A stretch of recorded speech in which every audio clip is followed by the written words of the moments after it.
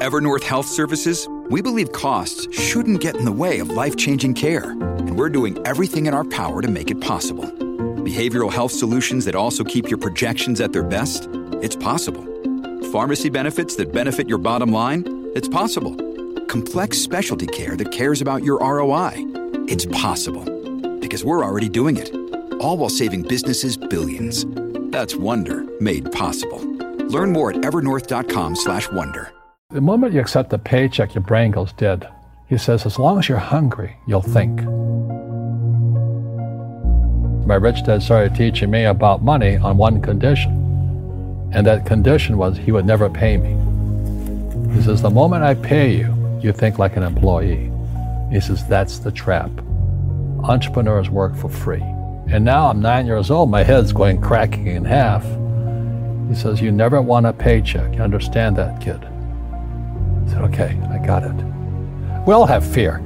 To be truthful, we all have fear. It's just how you deal with it. And, Einstein said, imagination is more important than knowledge. But knowledge empowers imagination. You've got to have the basic knowledge of taxes, debt, financial statements, and all that. If you don't want to learn it, I can't help you. So my poor dad never wanted to learn what my rich dad was teaching me. And what most people lack is real business knowledge. You got to know that stuff, but they don't teach it in school to anybody. The school system was designed to teach you to be an employee, which is important, or a doctor or a lawyer, a specialist, but never about money. Poverty is passed on. It's taught in your families. And middle class is taught in families. And so the people right now who are sitting at home, who are struggling financially or worried about money or unhappy, they may be making a lot of money, but unhappy with what they're doing, it was probably taught to you. Do the rich people cringe and say, don't tell them that, Rob? Yes. Don't tell people what you know. Right. Keep them poor. The poor will always be amongst us because it starts up here. It's in their words, but when they say, I can't afford it or I can't do that, they become what they say. And I meet so many people, I can't afford it, you think I made of money? And my rich dad would say, that's why he's poor. Poor people say, I can't afford it, I can't do that, I don't have time. Because it's an escape. It's easy to say, I can't afford it. Oh, I'm too tired. Oh, I can't go to the gym. When you could go to the gym, but no, I can't. Truth is, I'm just too lazy to go to the gym. But the thing is that we become creatures of our own habits. And until we break the habit, we don't change.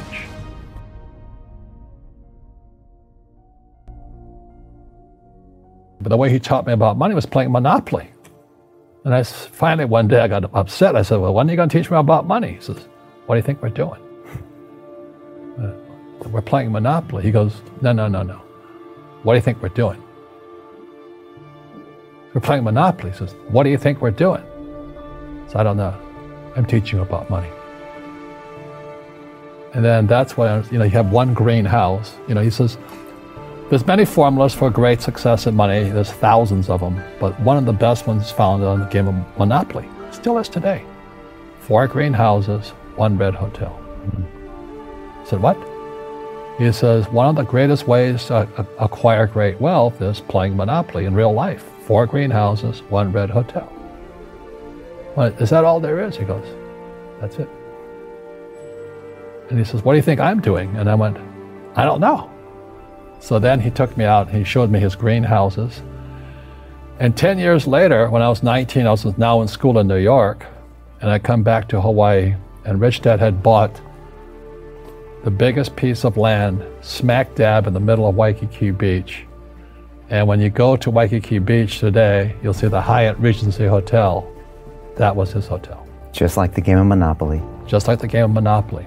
Acquired assets and they became bigger assets. He just kept what's called an assemblage, because that property wasn't that big at the time. So he had to buy out all the small guys. Because Waikiki was a little dirt water little town. So he'd buy out this shop owner and buy that shop owner. And it took him a while, but he finally assembled this large piece of property. And then he and Hyatt put up this giant hotel. It just sold for $800 million. So that's how I learned about money. And then Rich Dad Poor Dad came in 97. And the story goes, every publisher turned me down. They said, you don't know what you're talking about. Because they said savers were losers, your house is not an asset, and the rich don't work for money. And so the publishers are like my dad, academic superstars, they're A students in school. And so they turned the book down.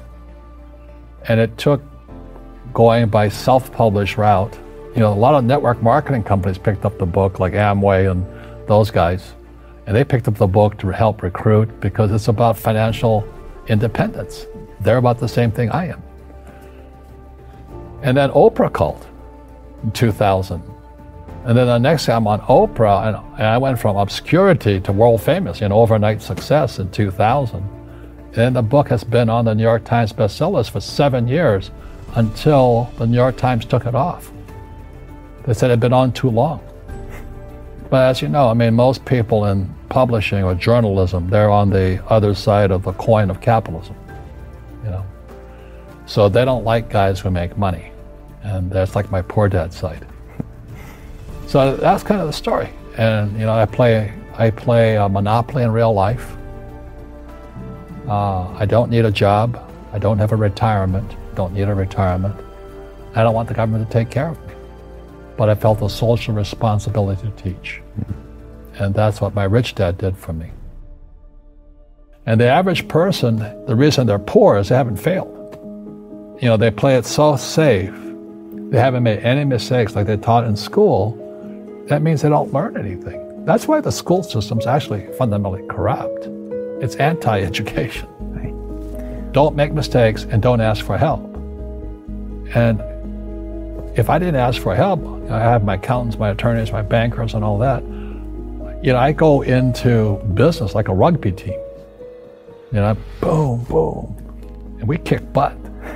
But the average guy is standing there, I'm an A student, I'm going to do this all on myself, and a bunch of rugby players run you over, and you go, well, they're not playing fair. You're playing stupid. You should have a team. You should have accountants, attorneys, and bankers, and all that stuff. But that's not the game I want to play. I said, then don't play the game. The game of business is played with accountants, attorneys, bankers, hate to say it, politicians. You got to know the game. So what I say to young people is, you find your game. So my game financially is business, number one. Second is real estate. And that's why I pay no taxes, legally. It is a combination of business and real estate that gives us an unfair advantage over employees because they don't know what to do. Your super ego was taught, get a job, work hard, or you'll never be rich, or the rich are evil, or whatever. And until you change your mindset, Correct. Money won't help you, right? Correct. And we see that with people that win the lottery, people that make more money, they still have the same problems. Right. Because they have that poor man's soul. Correct. If you're poor, you'll always be poor. That's really hard for people to understand. Yeah, the money will disappear that fast. Just like most pro athletes, they make millions of dollars, and 65% are bankrupt 5 years later. It's because they come from poor families. Now you tell them that, they get very angry at you. It's not, it's the rich fault. It's you guys ripped me off and government ripped me off. But unfortunately, what Mr. Lipton was saying, it's passed down genetically. That's the frightening thing.